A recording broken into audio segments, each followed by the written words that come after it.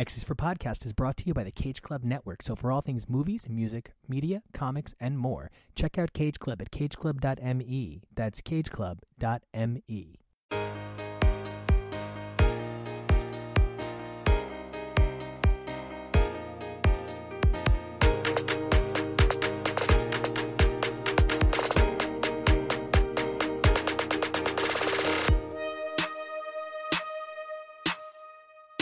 Hey everybody, and welcome back to another all-new X's for Podcast, the show where we take a look at the many adventures of Marvel's Merry Mutants week after week through their many vaunted titles. I'm Nico Action, and you guys can find me on Twitter and Instagram at NICOACTION, and today we have a double dose of the younger side of the Marvel Universe as we take a look at two different opinions on Children of the Atom #1 by Vita Ayala and Bernard Chang, as well as the King in Black tie-in for Hulkling and Wiccan. Now, this has been a long time coming for both of these titles in two totally different ways. The relationship between Hulkling and Wiccan took years to reach this amazing point of being a successfully gay married couple in comics, and Children of the Atom, as we're going to mention, received sort of endless delays. Now, this first group talking about it includes myself, Maddie, and Nathan, and we focus a lot on the characterization of it all, while in the second segment, Arturo, Kyle, and Jonah focus a lot more on the story, and it's so interesting how two different groups of people can read the same thing and walk away with totally different experiences, but both feel a general sense of positivity and hope for the future of the title. We really enjoyed recording this, and we hope you guys enjoy listening. Hey everybody, and welcome back to X's for Podcast. I'm Nico, and you guys can find me on Twitter and Instagram at Nico Action. That's NICOACTION. Hey everybody, I'm Nathan. You can find me on Twitter and Instagram at Dazzler AOA, where I'm impatiently waiting for the new Dazzler Lizzo collab to come out. Hey guys, it's Maddie, and as always, you can find me over on Instagram at The Basely Covetous Man and over on Twitter at Basely Covetous. I was trying to see if I had a Josh impression, and I'm Josh, but I don't have it. So, just like yell at the microphone and be awesome. That's all you have to do to be Josh. Just like yell and be awesome. Okay. So, we're here to talk about Children of the Atom #1 by Vita Ayala and Bernard Chang. And this book, just to help everybody understand a little bit what we're talking about. There previously was a series called Children of the Atom, which was a retelling of the original 5, sometime around 1999 to 2000 by Joe Casey. It's a spectacular book. It's a lot of fun. It's really beautiful. It actually suffered some delays back in the 90s.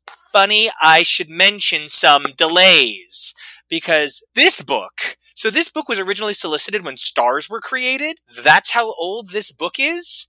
It is the cosmic matter that the universe was designed from. I mean, I'm barely joking, but this book was originally hyped with the original batch of Dawn of X books. As a matter of fact, I clearly remember being at FlameCon, the last FlameCon that was held, so we're talking 2019, and saying to Vita, we had our tables opposite each other. I was selling Kid Riot, Vita was selling every title in the world, and Vita, I said to them, hey, I you just did Prisoner X. There's all this X-Men stuff going on. I'm hearing some rumors, and they were like, I have to walk away now. I don't know anything. And so, there have been rumors that Vita was going to be getting this book since August of 2019. It is March of 2021, and we have finally seen the debut of the newest incarnation of Children of the Atom. The road here was long and arduous, and as much as Vita has sort of exploded onto the scene, and don't get me wrong, it's always the 20-year overnight success story. Nobody literally comes out of nowhere, right? So Vita's put in their dues, but people might not realize how many years Bernard Chang has been putting in his dues. He has been on books since the 90s, even filling in on an X title in the 90s at one point. So there's a lot of layers and history and revisionist modernism to this book, down to the fact that there's multiple versions of the last page. Now, all of that said, great preamble. I myself am a big fan of the one and done. I like a first issue that gives me everything I need, but this gave me a mystery. Now, a mystery knows how to pull me in, and a mystery knows how to keep me wanting more. How did you guys feel about the mystery of Children of the Atom #1 as you read through it? This idea that you have no idea what you're going into, and it's going to slowly unfold. How did you guys feel about this? with the mystery on this book. I hope it's not the mystery that it's going to be, where they're not mutants and they are children masquerading to be mutants. The story seems a little done lately. I know this probably was before the whole Franklin Richards thing, but especially with the Franklin Richards things going on now. Although, if there is one person that I trust to tell an amazing side of the story, an amazing take of the story we haven't seen before, I would trust that Vita, they'd be able to do it. I have a lot of feelings about the upcoming mystery. I have a lot of feelings about this first issue, and I feel like I'm down for whatever Vita is willing to give me. They are an incredible writer. That said, I must address the elephant in the room. I was heavily anticipating this to be chimeras from the gate, chimeras from the jump. I really was thinking this was, okay, I mean, even down to their names, you know, who do we have here? We have Gimmick, Daycrawler, Marvel Guy. But real quick, whenever I hear Daycrawler, I automatically go, every time. I can't not do Fighter it. of the Nightcrawler. It's better than it being Amanda Sefton and Kurt Wagner's son. You know? Right? But like every time someone says Daycrawler, I'm just like, like it's instant. I will never be able to unhear that, and I will carry it with me always. But Chimera Brain. We got Daycrawler, Gimmick, Cyclops Lass, Marvel Guy, and Cherub. And I had just gotten through the cold open of this issue. I get to their names. I'm introduced to them for the first time, and I'm like, yes, this is it. Moving the agenda forward. And instead, we got what turned out to be really wonderful and poignant teen drama. And I was pleasantly surprised. I was not expecting this issue to zig where it zagged when we finally dismount from all of the action and we're set back in Corbo Prep. I was really not expecting that, but geez, I don't know. As far as why can't they use the gates? I'm down for the ride. I can't posit a guess. Yeah, you know what? That's fair, because all of my reasoning, like fan power behind why Kate Pryde couldn't use the gate, that was all wrong. So I'm like, ooh, she's a Neo. Wrong. And I have a sort of weird take on this book that I want to discuss, because every room is talking about this, right? We're all talking about Children of the Atom this week. Whenever there's a new number one, we like to get a lot of perspectives on it. And I have a really specific perspective on it, and I mean this all very complimentary, right? So hear me out. Everyone who writes a story about a character that they did not create is theoretically writing fan fiction. So when I use the term fan fiction, I use it meaning any writer who did not create the property. I do not mean it with a negative connotation, nor do I mean it insultingly. We all, in some way or another, are fan fictionists. We can't help it. And if you enjoy an issue of X-Men after Stan Lee, you enjoy fan fiction. Right now, whether or not you apply that exact definition across the board universally, that's neither here nor there, and rights holdership, whatever.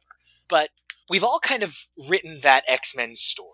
We've all kind of fanficked the X-Men in that way, one time or another, whether it's a passing thought or it's a deep dive in our own hearts, and we think about these characters and we design them and we write it and we keep it in a notebook that we keep under our bed in a blue Trapper Keeper binder that has 3 rings and also 2 pockets in the front to hold folders. You keep it wherever you keep it. And the thing about this book in particular is this feels to me, for the first time, like a true bit of original fan fiction introduced into the X-Men. When you think about the other teen titles, they are so frequently set at the school or a similar mutant school. When you think about the spin-offs that focus on Morlocks, well, they focus on the Morlocks, and that's an existing thing.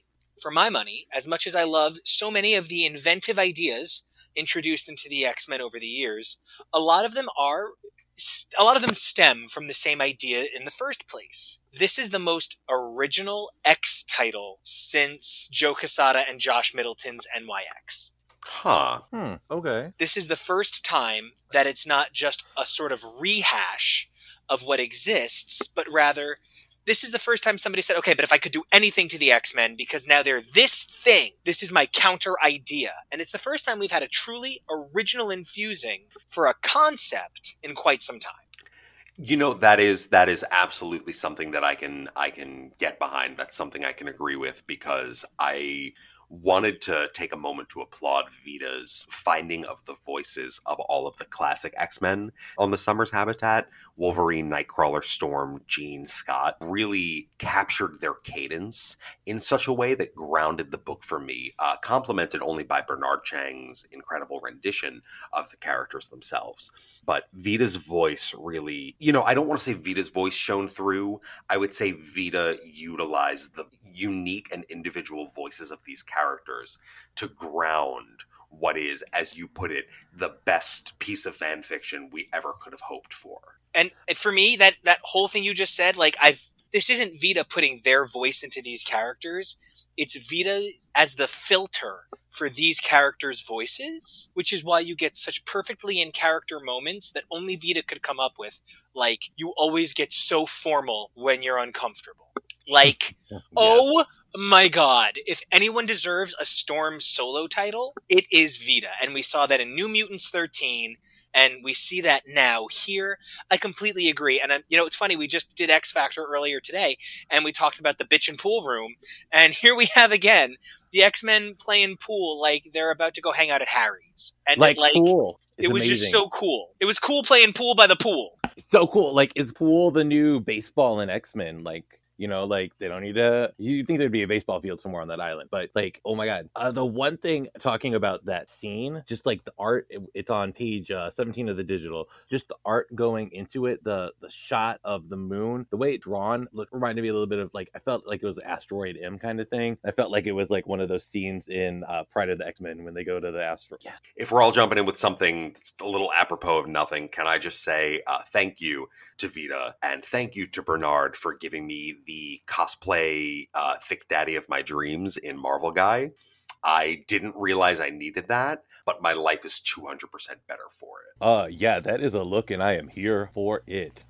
He's like sexy lemon lime luchador. I'm really about it. Yeah, I kept thinking that he was basically Marvel Boy meets Hydra as a luchador, and because there's a little bit of Hydra to it, not a complaint, but maybe he found a Hydra costume. You know what I mean? Yeah. But I love what you bring up, because you bring up how great these fucking looks are. These looks are fucking great. They could have been such kind of I'm not coming at anybody, right? Because there's no reason to ever come at anybody, but I do feel in the last 10 years we've gotten a lot of look how we've merged these two characters into a new thing, right? We get a lot of that sort of I almost said onomatopoeia, that we get amalgam. A lot of portmanteau characters.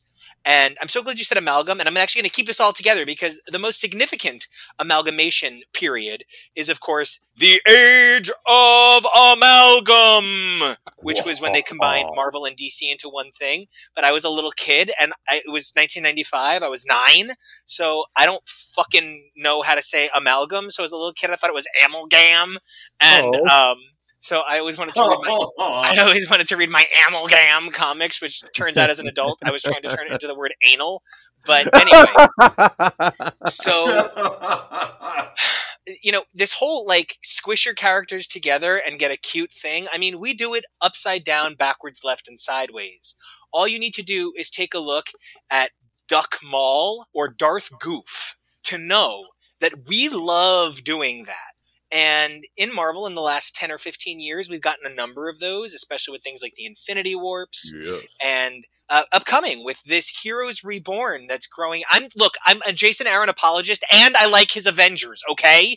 But so I'm really excited for this Heroes Reborn verse. But yeah, it's another look. We've redone everybody so that everybody's kind of a mix of multiple things kind of thing.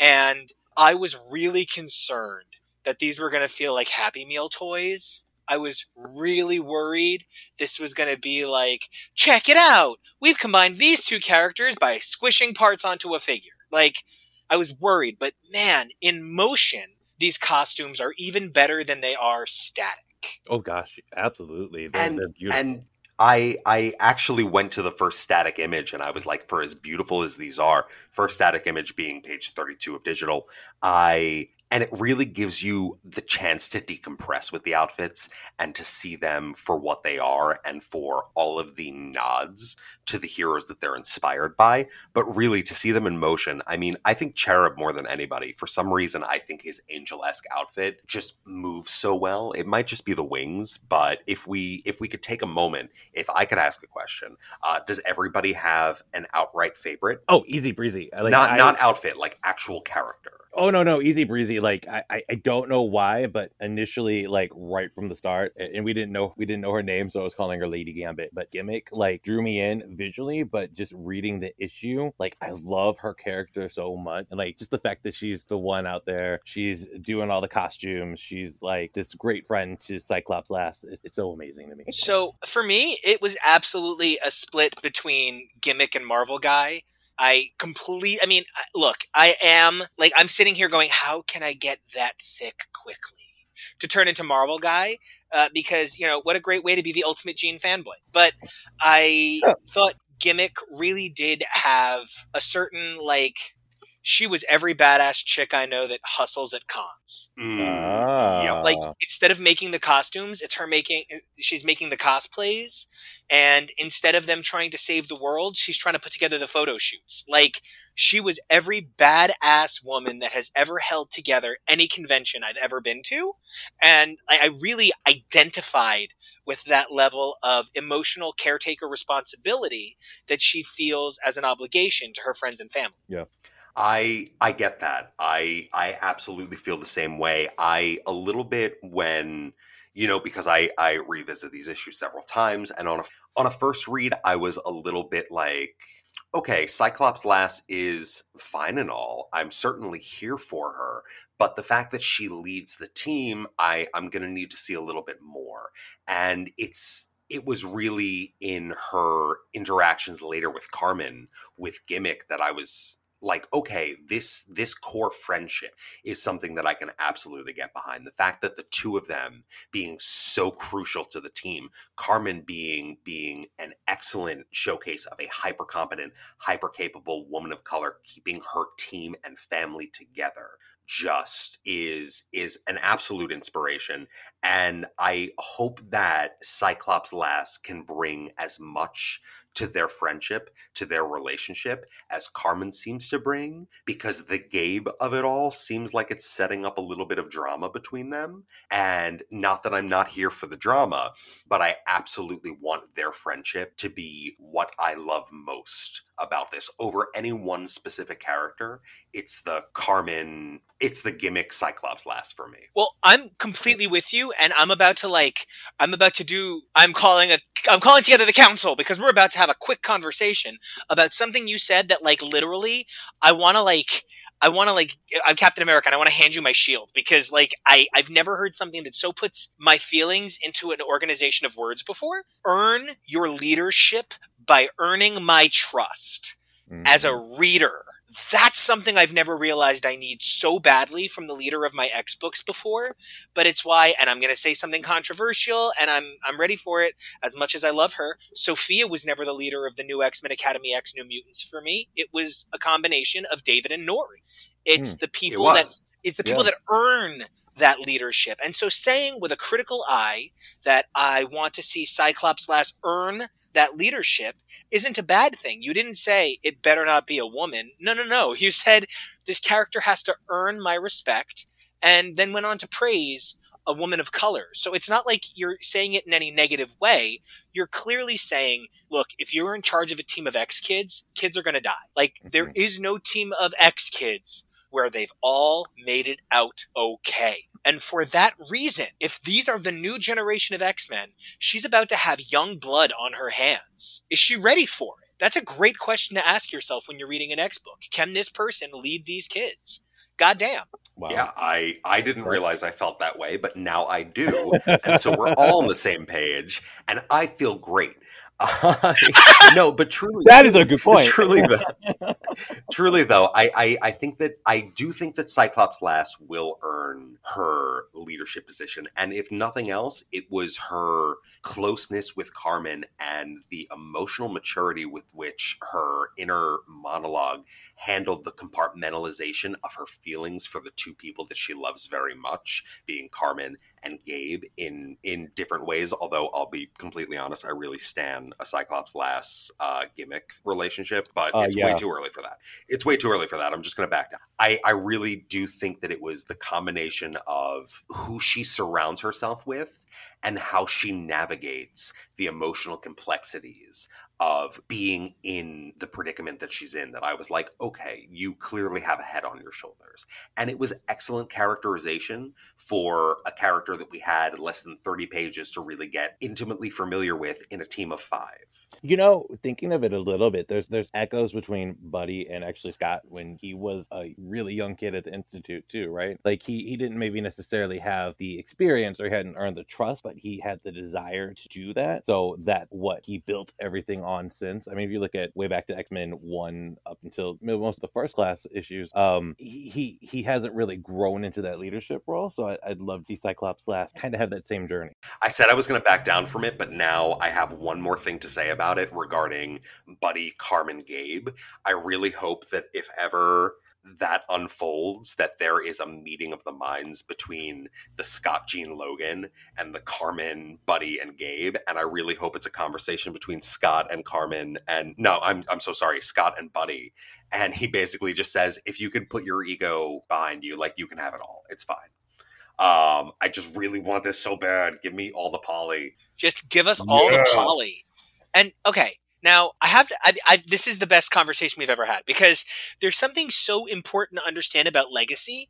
It's awful to say this woman is that woman or this man is that man. Don't reduce anyone's art, but to say that this conjures images and emotions that are unique to the X-Men is to compliment this and say that it actually is befitting of the line it is now towing the youth banner for. And I kind of want to know which one of these X-Men, these first appearance X-Men, and I know it's way too early, because, like, who could have known what Gabby would have become? Like, who could have known our precious Honey Badger would temporarily have to be renamed Scout before she could become Honey Badger again someday, right? Who could have foreseen that journey?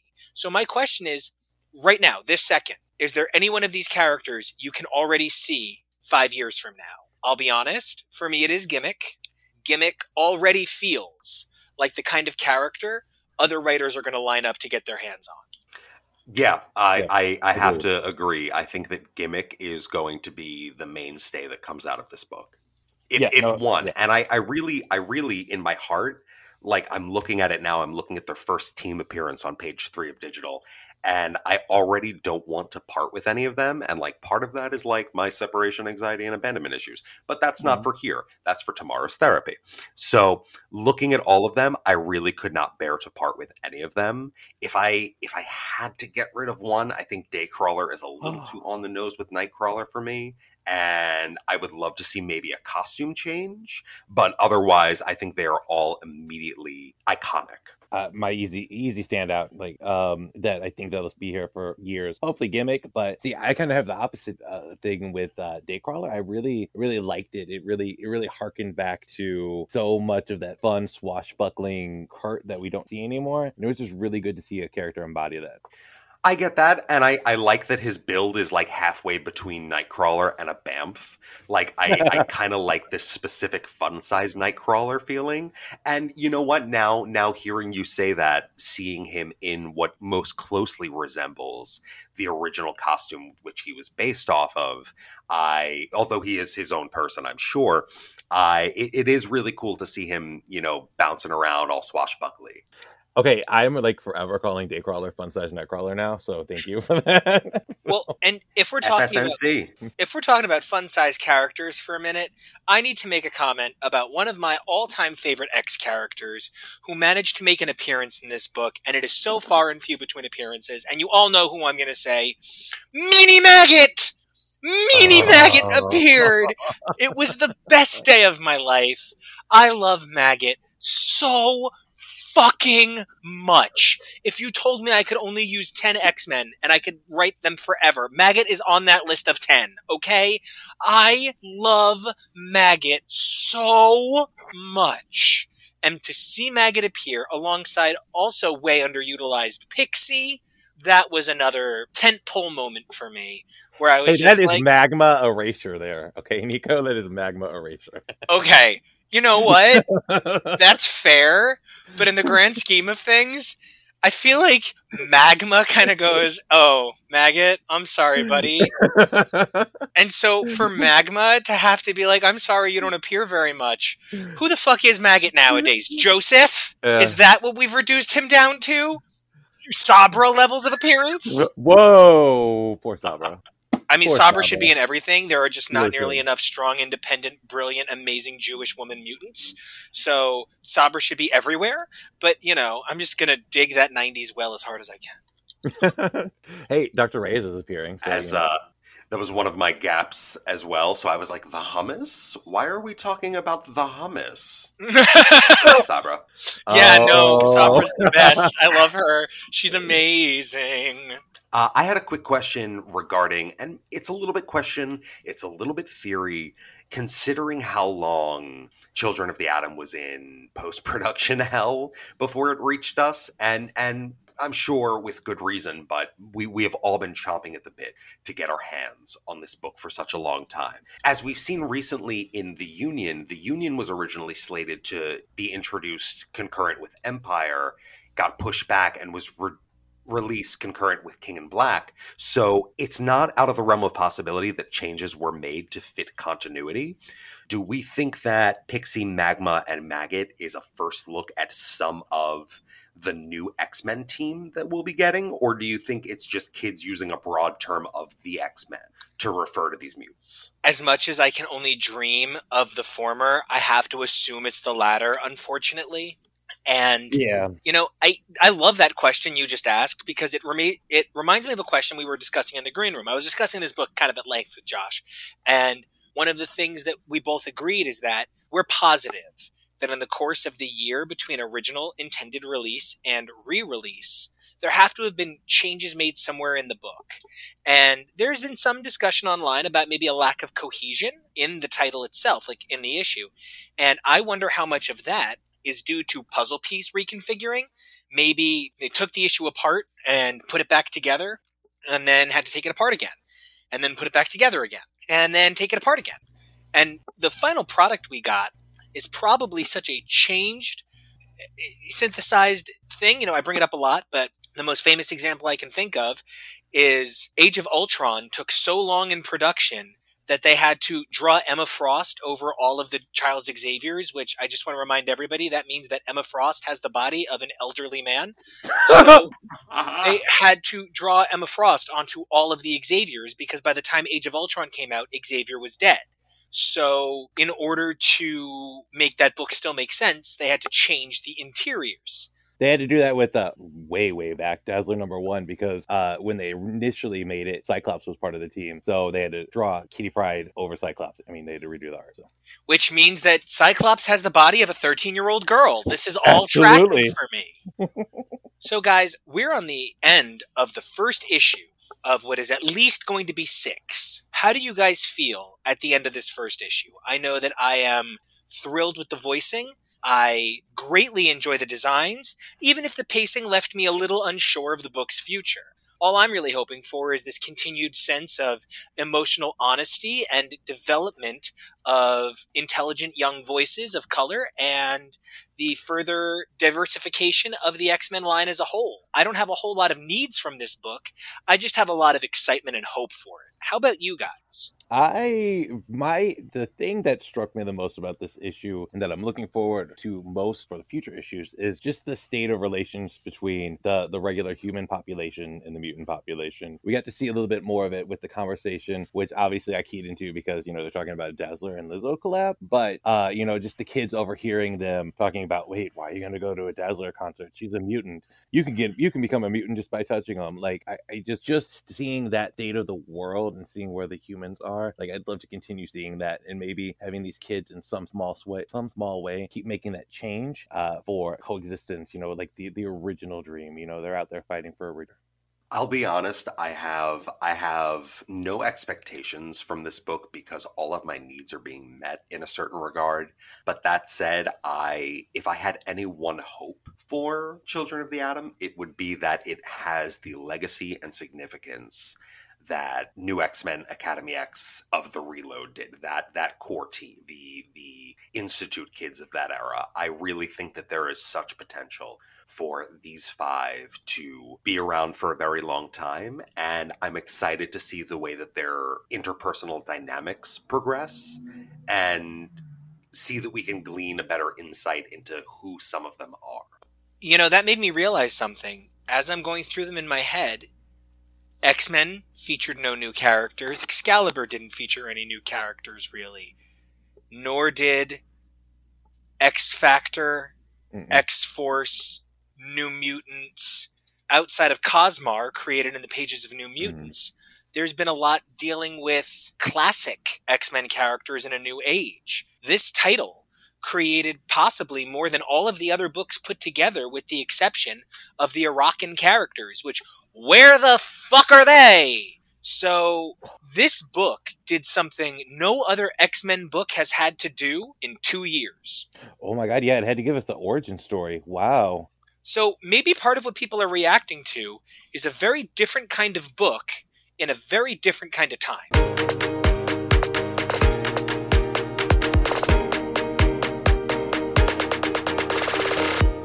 Now we're going to talk a little bit about Children of the Atom, and this was the most delayed book, I think, of modern comics. This was supposed to come out a full year ago. I'm torn between whether or not this delay helped or hurt this issue, but it certainly made for some weird moments. It kind of took us back to, it feels like we're, within a month of Xavier announcing to the world the existence of Krakoa. So there's a little bit of a time rewind going on here. Yeah, what did you guys think of this debut issue of these new and lovely kids? I enjoyed it. I feel like all of this lead up to it, all of the hype behind it may have tempered my expectations a little too much. And I don't know. I was maybe hoping for a little more, and I'm not quite ready to make a final opinion about the story just yet. I think that's fair, and I think there's too many people that want to rush to opinions and critiques and I think that's understandable, and that's certainly part of why we're here, right? But I think it's important to give work a minute to breathe and to kind of get its legs, and so I'm there with you. I'm cautiously optimistic. I hope it goes in a great direction, but I am a little bit mystified by some of the choices here. It opens and they're fighting with Hell's Bells, and that, to me, that's like catnip. Like, that makes me so happy that I mentioned it in the green room, these like 90s obscure forgotten villains, bringing them back, like 100%, I'm there for it. That said, the art just kind of didn't do what I wanted it to do in terms of action sequences, made the fight kind of weird, time pacing, just a little clunky. But then we get out of that, and now we take a step into these kids as high school students, and it felt more like the Saved by the Bell reboot. Yes, I think I have to echo you guys. This is definitely not the worst thing I've ever read, because there have been issues of plenty of things that I've read before that I'm like, oh no, I can't continue this. This is no bueno. No, not to my liking in any way.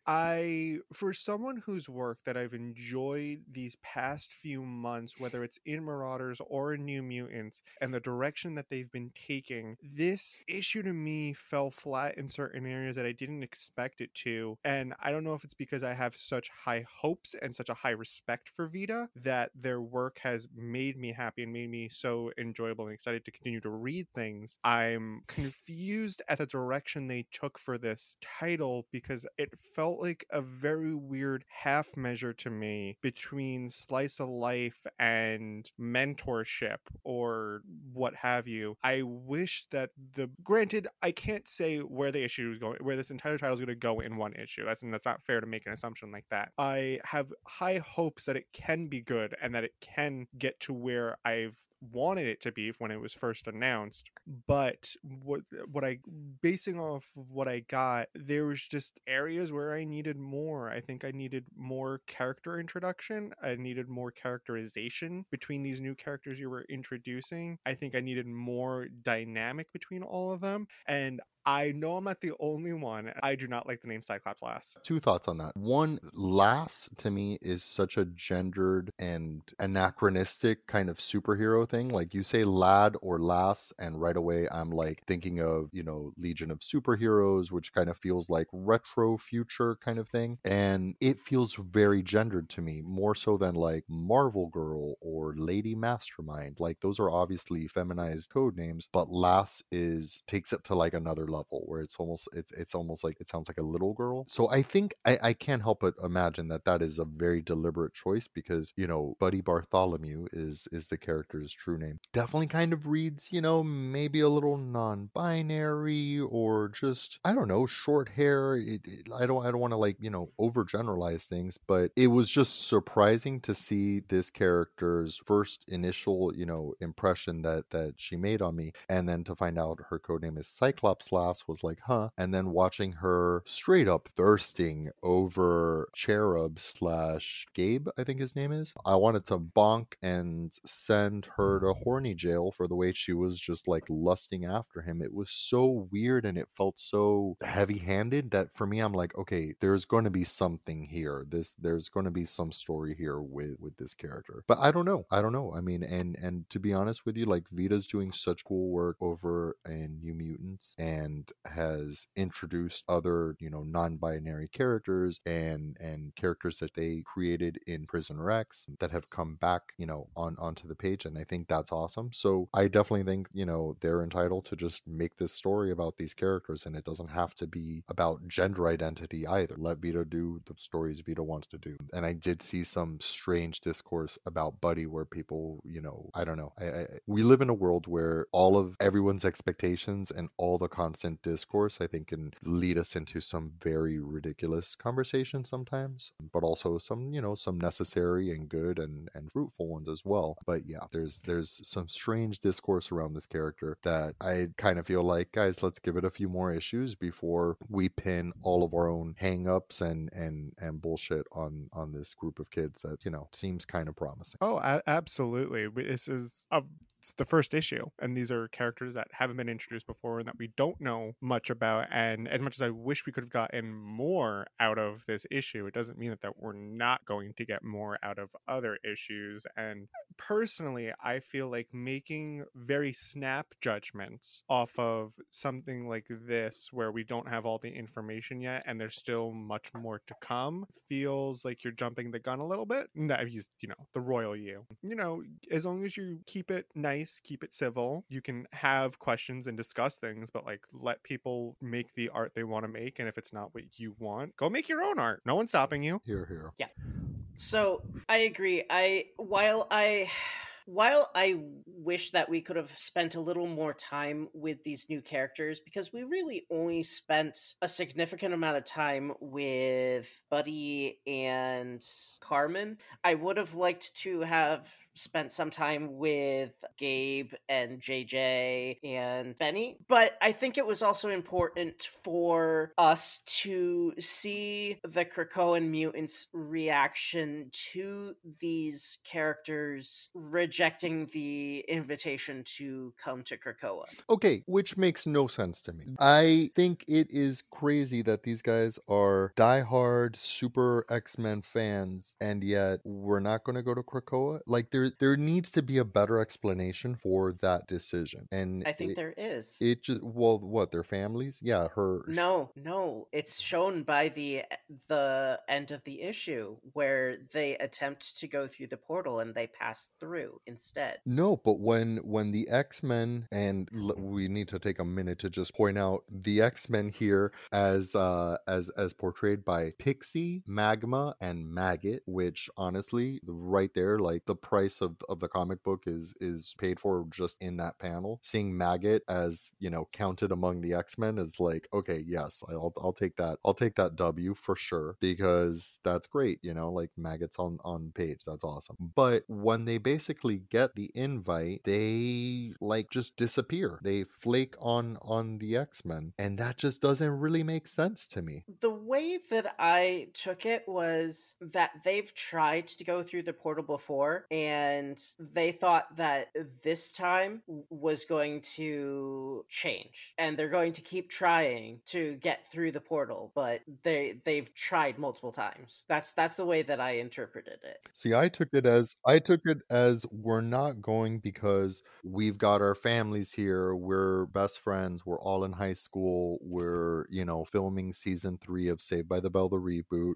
and we can't go right now. But then inexplicably overnight now they seem to be running away from home to go to Krakoa. They've got their bags packed, they're on the train, and you know, and they're sneaking off to go to Krakoa, but they can't get through the gates. That to me felt like a surprise, and it felt like it was the first time that they actually tried to use the gate. So, you know, I think it's good that we have these questions. I think it's good that there's this mystery around the kids. There's just some things that right now do not compute to me, and if they are resolved well, then great, this could turn out to be an incredibly cool story. But right now it's it left me a little unsatisfied and a little just like scratching my head, like, wait, so if they're not a fully formed real team, how do they have legit costumes? And if they have these powers, why aren't they mutants? And or are they? Or, you know, so we've got questions, and I think that's healthy, but I could have done with a little more focus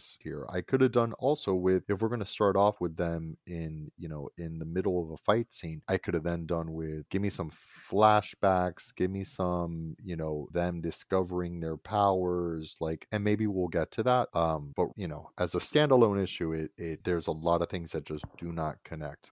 Something I kind of appreciate, even though I wasn't the biggest fan of that series, was that they're talking about the events of Outlaw, where the government passed laws that prevent teenagers from being superheroes. And I think if there was even more discourse and discussion about that within the title, that these characters talking about what that meant to them, that they have this ability to help, but because they're young, it's considered too dangerous for them, or what that means, because right now they're kind of vigilanteing it and just doing it on their own. But not only is it dangerous to fight to begin with, you're also doing it kind of illegally because they are so young, and if something does happen to them, it doesn't bode well for any of these official teams. I hear what both of you were saying, and I think that part of maybe what this issue suffers from is trying to spread itself too thin, in that there's not enough focus on the areas we need it to be in, or the more interesting areas, and it's focusing on places where just not necessary. Like, I don't know if we needed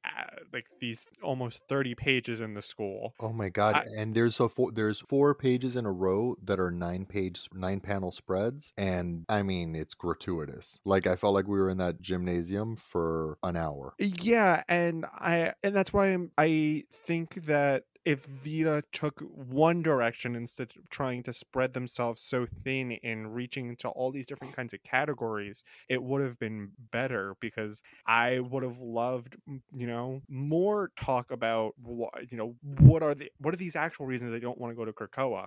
Why is this the only time that they've ever tried to go through a gate? Because that's what it kind of feels like, but we don't know that. Talk more about these laws and how they're affecting them, of these anti-teenage teenage superhero laws. Like, talk about that more. Especially when you're trying to use the voices of teenagers and a younger, I don't want to say audience, but a younger viewpoint. Talk about that more and what that means and how legislation that either targets them or only affects them and doesn't affect older generations, what does that mean to them? And I think that's where this book could have been really powerful and interesting, but it gave us weird characterization. Like, I kind of feel bad for Carmen because it feels like she has to do everything. Oh Yeah. Making tech and making all the costumes. It feels like, well, what exactly? But Buddy's clearly a leader, and it seems like Gabe is very level-headed.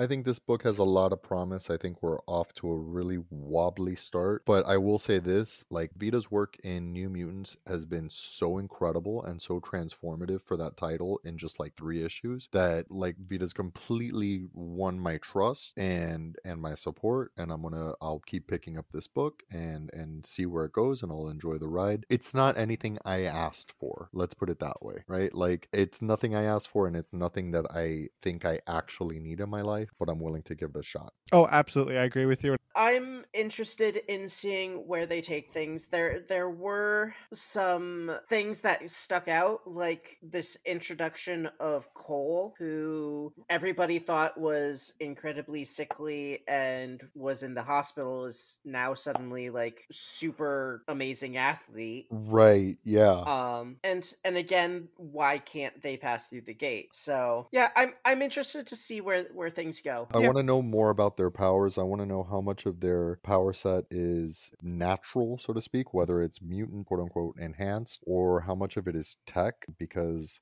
particularly with the character of Cherub, who seems to be, modeled after Angel. He's got wings, but the wings seem to be created of energy and possibly like a sonic energy. So it kind of like brings to mind Songbird, perhaps, who would like create, energy wings out of sound waves or whatever. Like, I don't know how much of that is his power and how much of it is his super shiny metal suit. I've got more questions than answers for sure. And I think, that's not necessarily a bad thing. It's just not a satisfying thing. I completely concur. Yeah, I mean, I don't want to harp on it too much, but the other thing about it that I think is a little off-putting is that these kids all just happen to be best friends that go to the same school, that have been friends since, grade school. It's just very neat and tidy. And now they all have powers. Like, the whole premise of X-Men stories for me is always, the teenager that feels isolated or confused about their powers coming through, like, whether it's Shadowcat / Kate Pride or Jubilee or any of these other kids that we've seen kind of as like an introduction character. You see them struggling with their powers and what's going on and all of this, and all of that makes Mutant Identity and X-Men stories interesting and gives it like a level of pathos and tragedy and terror and all of that. All of that's gone here. These kids, this really felt more like just generic superheroes like the Champions or something like that. It's missing some of that mutant tragedy for me. And hey, who knows, maybe they're not mutes. I am sad though that my theory that this was going to be the first wave of Chimera has been completely obliterated. Unless there is some crazy reveal where Sinister is, turns out one of Sinister's clones is the principal of Peter Corbeau High School, and these kids have been running through his little, simulation for the last 15 years because they're his first Chimera. Some kind of level of diabolical reveal like that I think would be incredible, but I'm not holding my breath for it.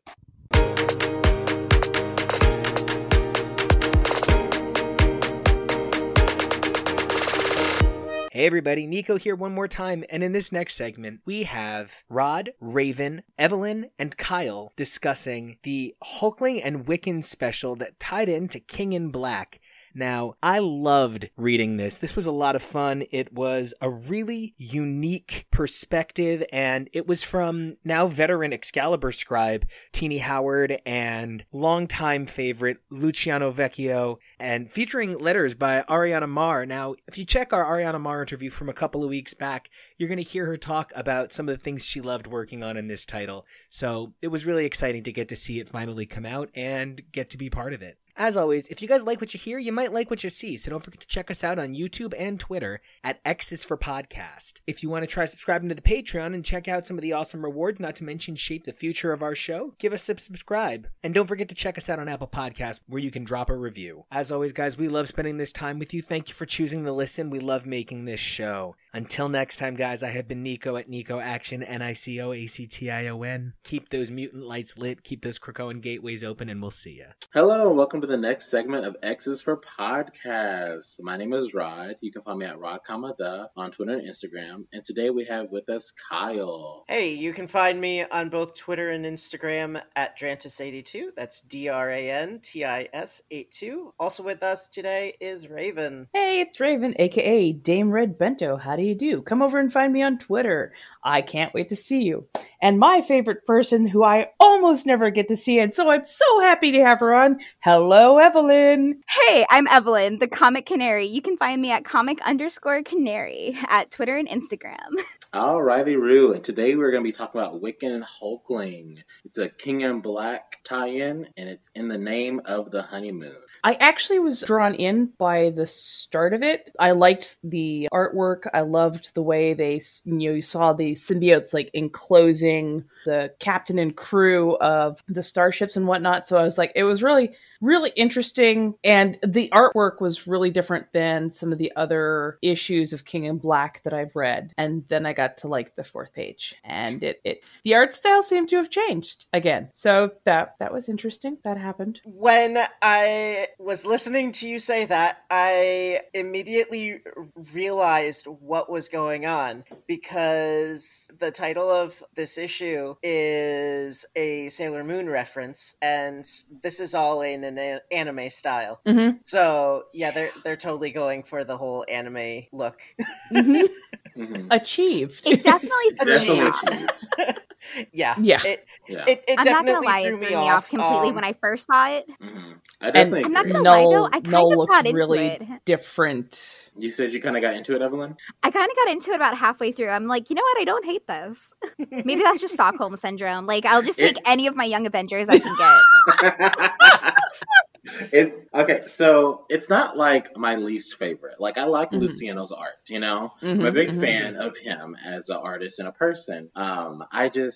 When we have two kings, one the main king, but you know, they're technically two kings, and they're not teenagers. They're young adults. They're older, but then you make at least one of them, which is Wiccan, look like a straight up 15-year-old for the most part. Right? Yes. That threw me. Yeah, they make Hulkling look younger too, but he's kind of like an alien, so you can kind of let that go a little bit. You can kind of play with it, I guess. But Wiccan straight up looks like 15 years old. Yeah, I was like, that's what threw me off, because I knew both of them were like grown-ass adults, and like they're in their 20s and like married and now running an empire and stuff.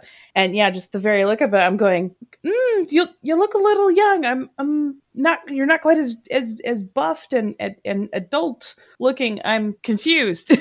I'm very confused.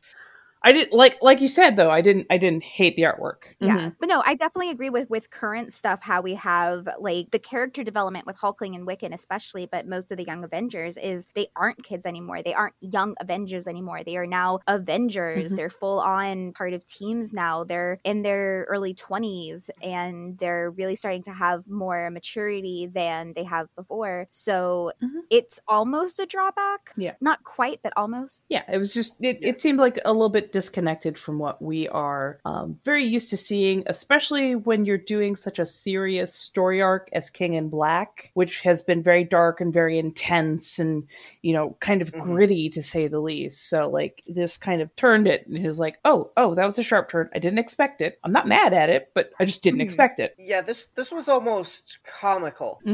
It was definitely a lighter look at the events of King in Black, and it felt connected, but at the same time, like it didn't need to be. Yeah. Actually, that's on the money right there. Actually, brings me to a good point. Is what we've referenced in the Union before. I feel like it being connected to King in Black actually kind of hindered it, because we could have had this honeymoon. If we're gonna do a one-shot Hulkling and Wiccan for their honeymoon, sure. Only a one-shot. I would have liked an ongoing story, but whatever. If we're gonna do a one-shot and it's gonna be about their honeymoon, but we're connecting it to this event, the honeymoon's not supposed to be serious. It's supposed to be fun. It's supposed to be lighthearted. Yeah. It's supposed to be a good time. And then it's hard to balance that with an event already. Like no matter who's writing it or whatever. So it was already in for a struggle. And I think Tini was trying to keep like that happiness with it, especially with Lucina's art, but also be like, oh, look, Noel's here and people are going to die if they don't help them, but also yuck jokes. It's a weird combination. like Wiccan, I mean, I know Wiccan tends to be like kind of lighthearted and whatnot when he's not like having to be serious and doing the hero thing, but it honestly felt like Wiccan was far more concerned about getting some fun times in with Hulkling rather than the seriousness of the world suddenly being swallowed by, you know, the latex dragons that Noel sent, or, you know, people being taken over by symbiotes or anything. And I'm like, girl, I get that it's your honeymoon, but you could be swallowed, okay? Like, all these people could die, and you're like, ooh, I just want to find some alone time in all this chaos so we can get it on. I'm like, what? Especially because that was a disconnect. Especially because Wiccan, his whole personality trait is like super high anxious. Let's get things figured out, not kind of blasé. So it did feel like a character shift. Yeah, I would say that's the only character I feel like didn't really get written as themselves in this book, because I do love how Hulkling and L'Oreal, Captain Marvel's sister. L'Oreal? No, it is L'Oreal, but I laughed so hard when I saw that. Like, I'm like, oh my god, it's a shampoo commercial. Oh, girl. L'Oreal. I love that name. It's comedy. I love it. Now, if for the listeners who, I don't know if any of y'all know who L'Oreal is. I don't know if you read Captain Marvel's Empire tie-ins, but L'Oreal is Carol Danvers' half-sister.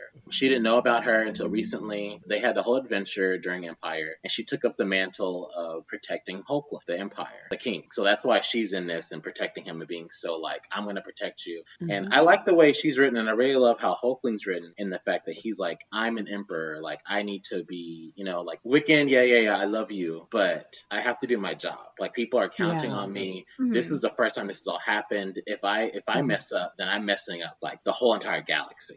So he's like, I'm good. And I feel like that they may have him do a good job at that. And I appreciate that. Yeah, I definitely agree with that. Seeing him take on that mantle of responsibility and being serious about his duties, it really felt like it was a good movement into solidifying him as the emperor of the Kree Skrull Empire. I actually appreciated the way they wrote his character being, you know, slightly more serious. Yes, he's like, oh, honey, I know, and I swear we will get away. We will have fun. We will have a honeymoon. We will do everything. But, you know, like, if I screw this up, it could really set us back like hundreds of years, and there's already been too much of that. So I have to do this, and I absolutely love you, but I have to do this because this is now my mental, this is my duty. And, you know, and I love the fact that L'Oreal actually sits there and is actually trying to, you know, coach him a little bit and give him some background, and here's what needs to happen. And then, you know, she comes along on the honeymoon to make sure that they are protected and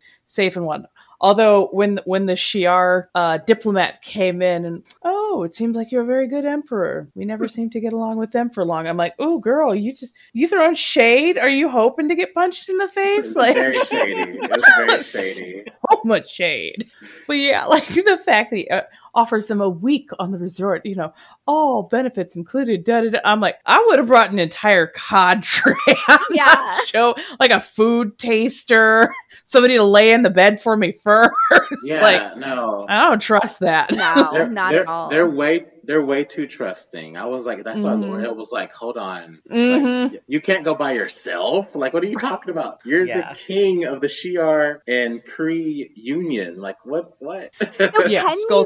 Can we appreciate the fact that she does get into a bikini and has a cocktail at one point? She's like, she's got the giant hammer and she's ready to fuck shit up if she needs to, but she's gonna have a goddamn cocktail while she's doing it, and I appreciate it. Oh, so much. That's one of the things I really appreciate appreciate about Lucino's art is he does draw the characters, like, even though they're cartoony, he draws all them sexy. He gives them good bodies, and I was like, they look really good. Like, they definitely been keeping up with their workouts, all right? Right. She did not skip leg day. No.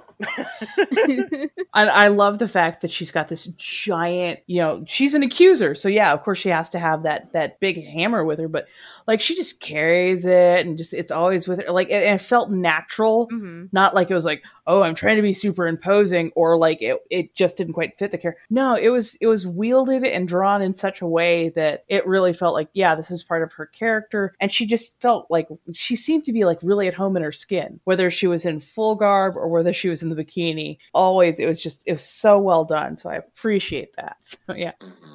Yeah, definitely. I gotta say, let's all, with all of our constructive criticisms, and they are valid, let's all take a moment to really appreciate that we actually have like a married gay couple being the kings of space, and actually like having a one shot, and it's not, and they like are like, kissing each other and like being like everything with each other, being like in like swimsuits and laying with each other, like having all these moments with each other, and it's just it's just quote unquote normal. It's just a regular thing.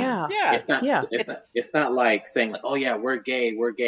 No, it's not like, it's just like, it's hey, not we're their together. Personality. Yeah. Like, It's and not their that's always personality. my criticism when we have like the gay character. Like, that's why I get really annoyed at Iceman right now, because I love Iceman, but it's just like his personality is just like the party gay tween, and it's like, that's not a personality trait.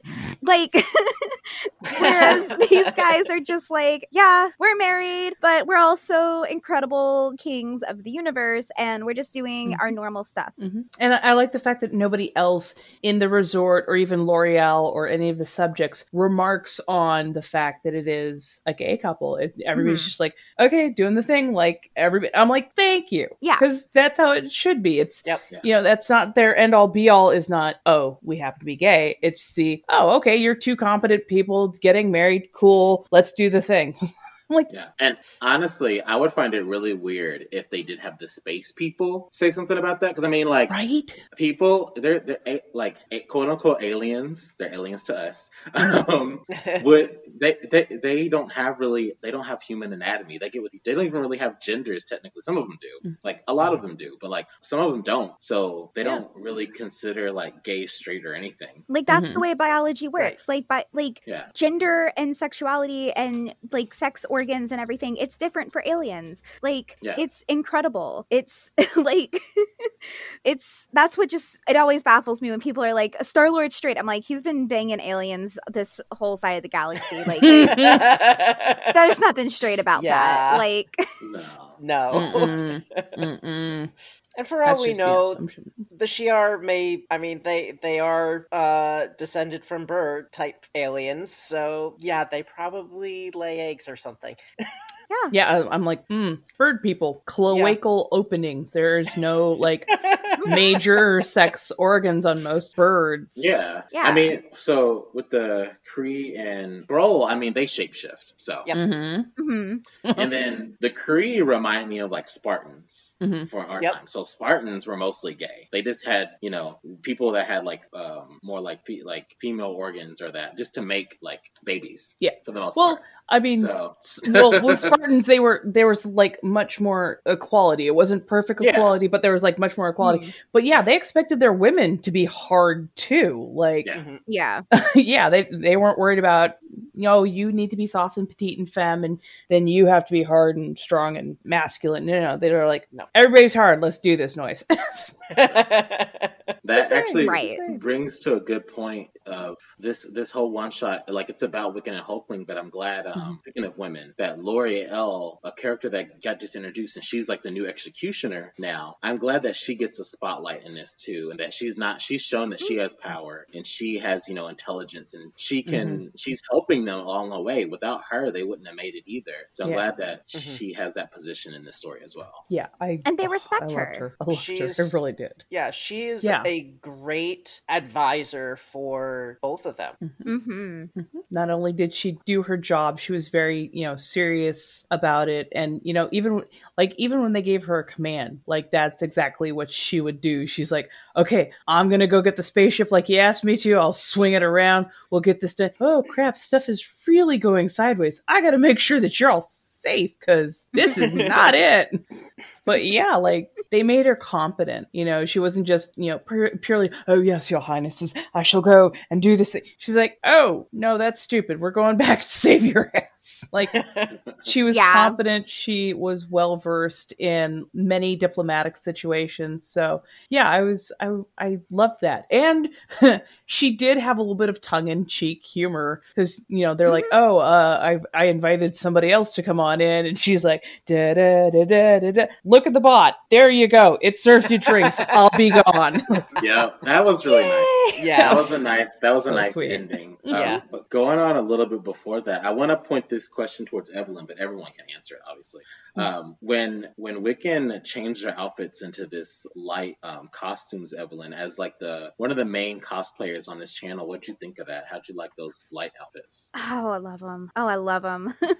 Not enough LED in the world to pull it off, but I love them. No, it would take all the electricity. Yeah. I do love me a magical boy transformation. Oh, yeah. I know. Which goes along the theme that we talked about earlier with Sailor Moon. Yes. Sailor Moon. I would have loved it would have been too much, but I would have loved like a whole page dedicated to them like transforming into Sailor Moon. My God, I would have died laughing, but yes. I mean, if you're gonna, I thought we were trying to go away from the gay stereotypes, but I still I know. That's an anime transformation. In my head, I'm like, if you're gonna step into it, step all the way into it. Right. True. Right. But Don't do it by half measures. But no, those are beautiful designs, and I was like, ooh, I hope we see people that are dedicated enough to cosplay do this because I'm not. I won't do that, but I would love to see someone do that. So. The coloring is just spot on for those panels. Like just the coloring is fantastic. Yeah, Espen Gritingen, they are a fabulous colorist because I mean that's what really makes a lot of this art pop. I mean, Lucina was really good, but the colors really radiate like a lot of power and happiness, I feel like, in this whole issue. Yeah, it does give a sort of positive energy to the events compared to elsewhere in King and Black where everything is dark and gritty. This is more it feels more like a celebration. Absolutely. Well, and it's kind of that light in the darkness. So you had this really great juxtaposition or visual metaphor basically of Null is black and he's there to just blot out everything and cover everything in darkness, whereas these two are bringing light to the universe, especially to the alliances. So yeah, it was a really great kind of juxtaposition, light and dark, and to see them also carry that coloring over to the spaceships. So when they've got everybody in the resort packed onto all the spaceships and Wiccan just lights them all up so that they look like a lantern, coming through. I was like, that's freaking brilliant. Yeah, that was really good. I mean, it really shows how powerful Wiccan truly is. Because I mean, Wiccan is powerful. He's supposed to be. Oh yeah. He's supposed to be. I think one of the. He's at some point supposed to be Sorcerer Supreme when he gets older. So it's like Yeah. But I want to talk about how we kind of glossed over it. We haven't talked about it yet, but the champagne robot was invented by Sunspot, y'all. Yes. Yeah. Yep. Well, he has been staying on Chandelar, so it does make sense that he would invent something and then sell it to the Shi'ar. Yeah. Make that cash. Right? Yeah. Hey man, you gotta do something to make that money, and I don't blame him at all. Like that was a brilliant little bot. Yeah. I want one. Right? I definitely want one. I mean, that robot saved Hulkling's butt. Like I want a robot that saves me from nullified monsters. And serves Who me knew? at the same time. All right, give me the champagne as well. Right. Like, but- what else can he do? Right? Can it clean my house? Can it clean my apartment? Like I mean, a Roomba. Roomba, a floating Roomba. Just pick up, organize everything, organize my bookshelf, my figures, do all that. Oh my goodness. But yeah, no, it was kind of brilliant. It was, that was so fun. So fun. And that, I mean, Teeny's kind of biased because she is on the X team, but I love that since the X-Men have come more in the forefront, we're seeing them little droplets of them in everything. Like this, we get the Robbie thing, and then at the when they go to the front of the hotel, they're like, "Are you part of the X-Men?" Oh wait, never mind. Yeah, I laughed so hard at that. Oh my god. It's like point of contention. We're heroes. Oh god, are you one of the X-Men? You could see the fear in their face. Like anytime the X-Men show up, shit's really gonna go sideways. Yep. Yeah. I mean, the X-Men fuck shit up. They save people, but they also destroy everything. Right? You know, some really of them do. vacationed there for a little bit and something happened. And I need that miniseries. That's Oh my god. that's right. This is isn't this where the Summers clan decided to go vacation as well? Oh, Oh yeah. Now, oh my god, Logan pissed somebody off then. Like, Oh. and then who else was gonna be there? If they invited, Cyclops, Jean, Logan. Oh, and then Cable and Raven did some shenanigans. Right. Mhm. And Rachel's gonna show up. Like, come on, you know that just everybody's gonna be there. Beast is gonna clog up the pool with the hair. Colossus is gonna be there, still being a sad boy. Eternal sad boy. I love him, but he is the saddest himbo ever.